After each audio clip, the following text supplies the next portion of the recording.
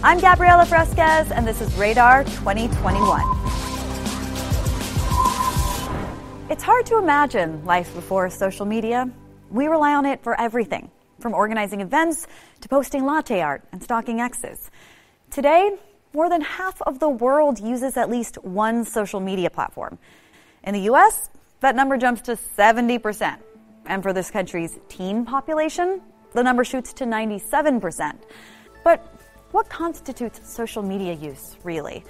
Lightly browsing through your Instagram feed or maybe taking in a couple funny TikToks? Not exactly. Teens in the U.S. spend up to an average of 9 hours a day on these apps. And I get the scrolling, but I can't imagine what I would be posting at 13 years old. There's a reason we keep awkward teen photos hidden and buried in mom's attic where they belong. But the social media world we know could soon change. I've always viewed social media as a creative outlet, so I started uploading videos when I was around 15 or 14 years old on YouTube. Originally, it was just to make me, my friends, and my family laugh. It was just a hobby. But as the years went by and I continued persisting, now daily I have millions of people who watch and enjoy my content, and it makes them feel more confident and empowered. Social media will always be a creative outlet. It's absolutely amazing that I could just put my thoughts on there and have a platform where I could broadcast my thoughts or my jokes and have these people watch and have these people enjoy, and I'm extremely grateful for that. Most often, the filters we use on social media are the ones that blur our blemishes so much we look like newborn infants. I'm finally worthy of Kris Jenner's love. And since big tech executives last testified before Congress, just 1 week before the 2020 presidential election, a mega episode born on social media evolved into a full-on insurrection at the seat of government, and might have set in motion some major changes to social media as we know it.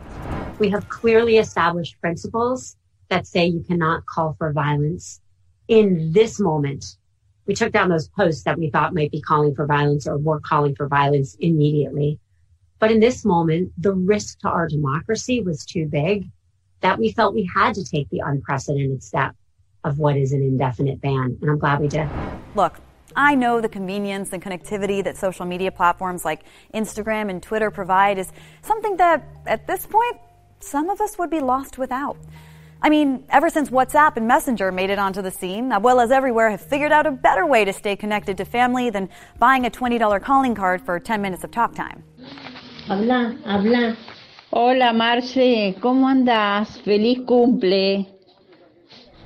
These platforms allow us to engage with people around the world, provide the ability to build brand recognition entirely online, and give social movements like Me Too, Black Lives Matter, and Bring Back Our Girls a global platform to affect change.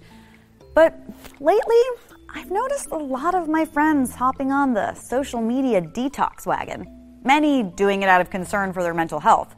Because when a friend goes from posting an occasional selfie or photo of their dog to an abrupt stream of inspirational quotes and self-help memes, it's probably a red flag.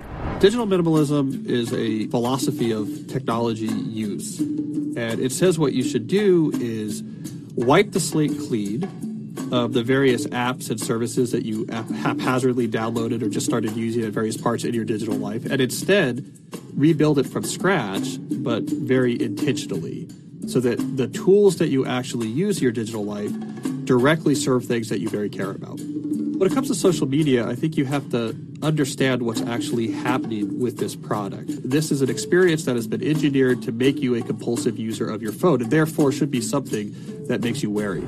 Still, it's hard to resist the drop of dopamine we experience every time we get a few new likes or follows. They're basically virtual hugs.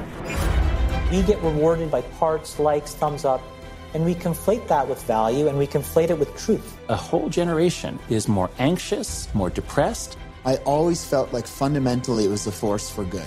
I don't know if I feel that way anymore. The first step is admitting we're powerless against those little dings and chirps.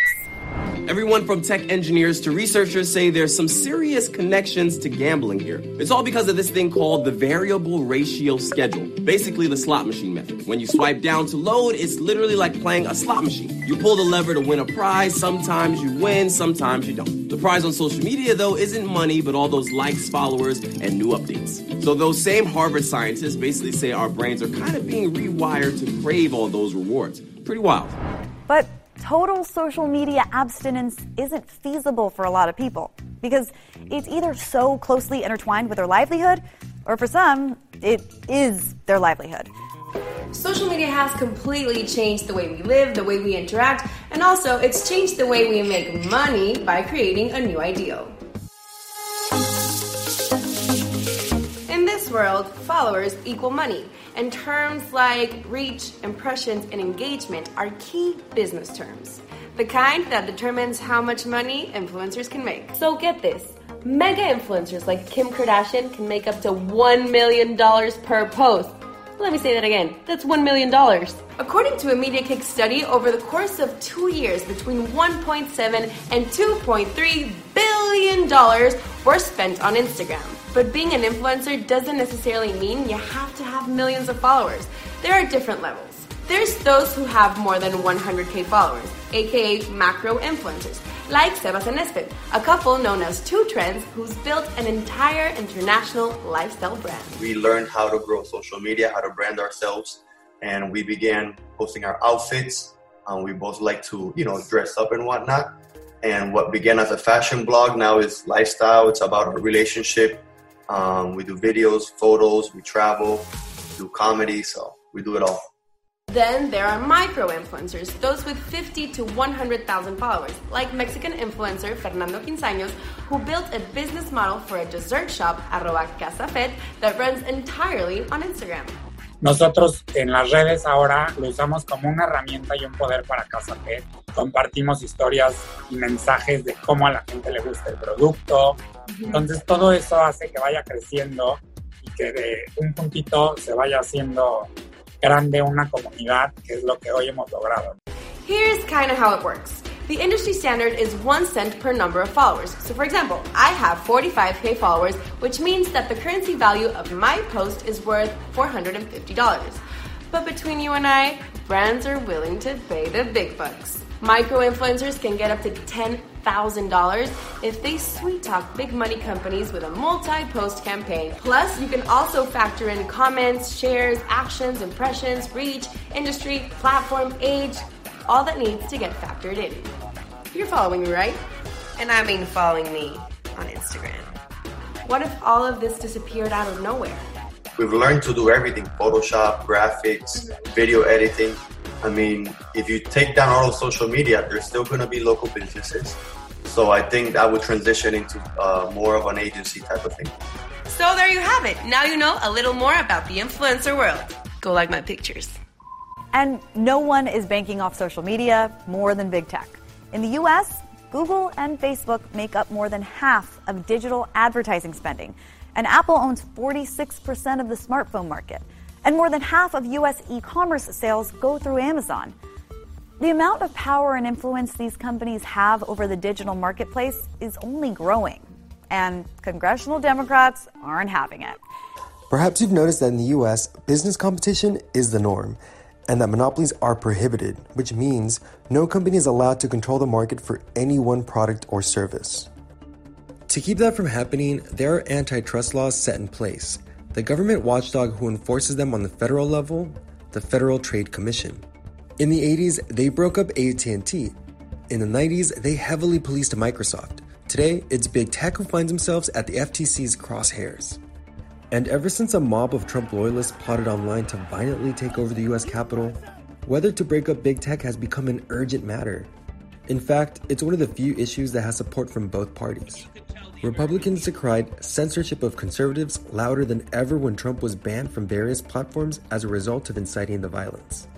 Our two objectives have been to document competition problems in the digital economy and to evaluate whether the current antitrust framework is able to properly address them. Democrats, though, are more interested in the role platforms played in hosting the movements that led to the attack.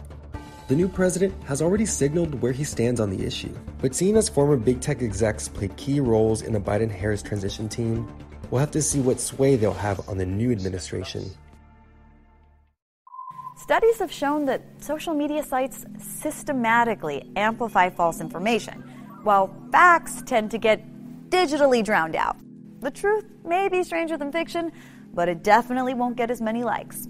And according to digital data scientists, that's not just because of the bots. It's human nature. Too often, you're harmlessly scrolling through Twitter to gawk at some scandalous celebrity rant.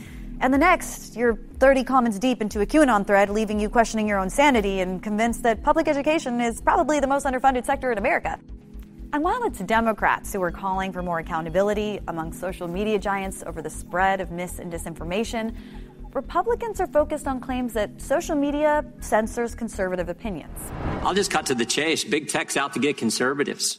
That's not a suspicion. That's not a hunch. That's a fact. Which brings us to the possible repeal of Section 230, aka the 26 words that created the internet. So Section 230 reads, all 26 words of it, no provider or user of an interactive computer service shall be treated as the publisher or speaker of any information provided by another information content provider. And that's created the internet as we know it, a bastion of free speech, consumer reviews, blogs, websites, everything. Now, a growing number of lawmakers have zeroed in on this little piece of law, this 26 words, as something they want to go after. Democrats want tighter restrictions on the internet, more regulation on the content that is going out there. They say it's something that has created violence on the internet, that people are becoming radicalized on the internet. Now, Republicans have zeroed in on a different part of the law.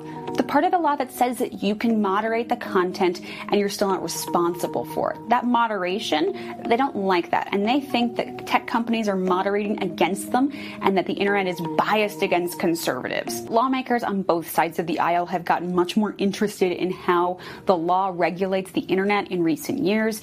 But it really depends on what the actual law will say.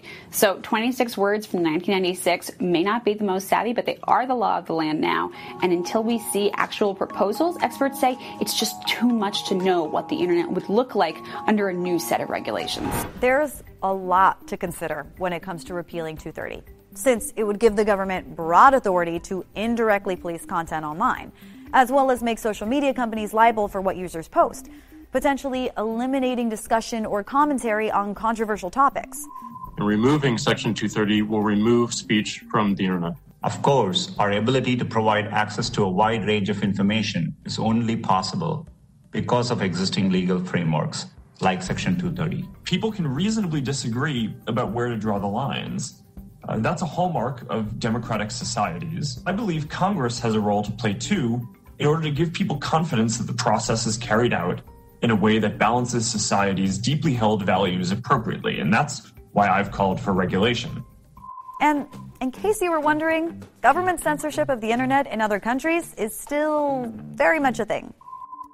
Today, Germany is hailed as an example of democracy. And because it also happens to be a country with a deep anti-Semitic and racist past, one that isn't entirely eradicated, in 2017, its government decided to pass strict social media regulations, forcing platforms to remove hate speech and other illegal content. Opponents argue that the law's short review periods and risk of steep fines push companies to over-censor. Also, it provides no judicial process for appeals. Some proponents, though, say it doesn't go far enough, and that those spewing hate online should be brought to justice. So far, it's earned praise from Russia and the Philippines, two countries known to violate human rights. While in Latin America, where it's known that authoritarian regimes do their own policing of social media content, in countries like Venezuela, Nicaragua, and Cuba, dissidents are targeted via the content they post. But many U.S. Twitter users, for example, are opting to switch their account locations to Germany, welcoming the censorship in order to avoid pro-Nazi content from reaching their feeds, making it clear that the line between online freedom of expression and content regulation is one the world has yet to come to a consensus on. Sometimes it seems we forget that social media platforms aren't actually public spaces. So when private companies like Twitter regulate content, it's not a violation of our First Amendment. regardless of what some former elected officials might have told you. It's a thing called free speech rights. You look at Google, Facebook, Twitter, and other social media giants, and I've made it clear that we as a country cannot tolerate political censorship. Repealing Section 230, which Trump has repeatedly called for, would mean more government oversight of social media companies. So how exactly would that work for Trump when he launches his own digital platform? Thinking things through has never really been his thing. And although Donald Trump was the first to plant the seed for repealing Section 230, President Joe Biden may be the one who ensures the young sapling sprouts into a full-grown fiddle leaf. That's right. Biden has called for the repeal, arguing that sites like Facebook knowingly propagate false information. So, the future of social media's legal shield is still very much in question, which means we'll have to seriously consider what the repercussions of eliminating those 26 critical words might actually look like. Regulating big tech and breaking up these companies will do is give more oxygen for new companies to come along, for consumers to be able to choose which ones they actually want to use and take all of their favorite parts of the other apps with them. It depends on the kind of regulation, but certainly any significant tweaking or the full-on repeal of Section 230 would change the internet as we know it. Google and Facebook and Amazon and Microsoft, they already have big teams of engineers and lawyers that are ready to comply with any new regulations or laws. And I worry that in that environment, the market will become much more boring. We think that we need much more regulation in tech. And that's because these companies, especially these 5, have an outsized impact on not only our economy, but also our democracy as well.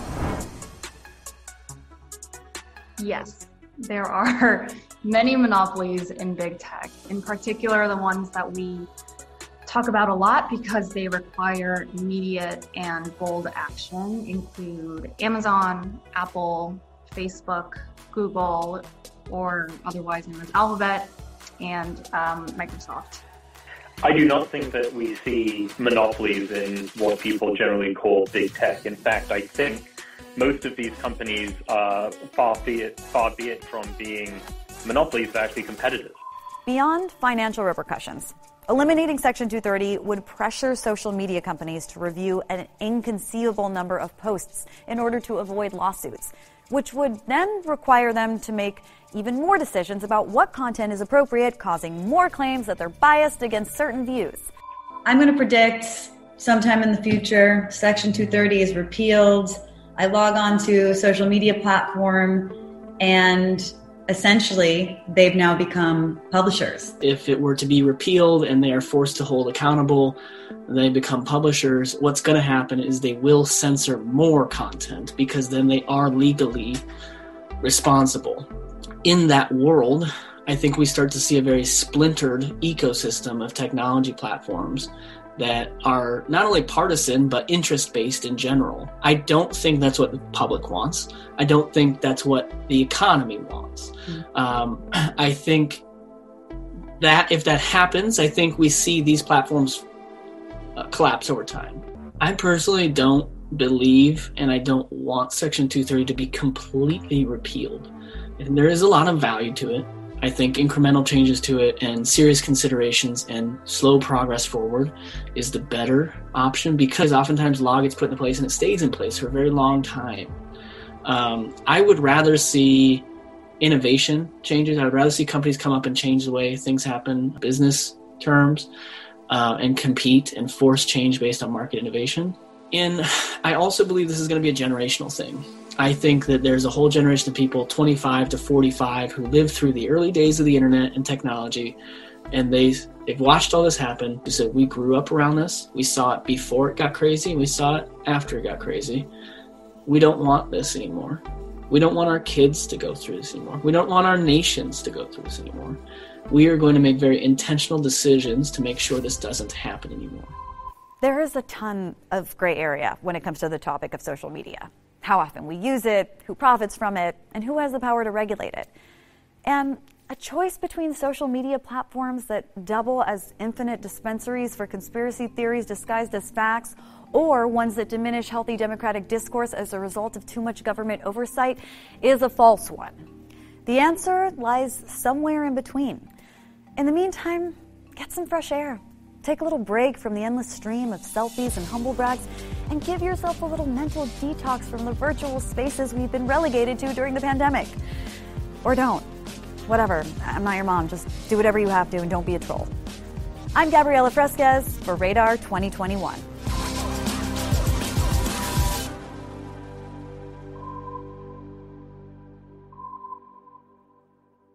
Thanks for watching Radar 2021. Please like, subscribe, and comment down below and let us know what issues are important to you.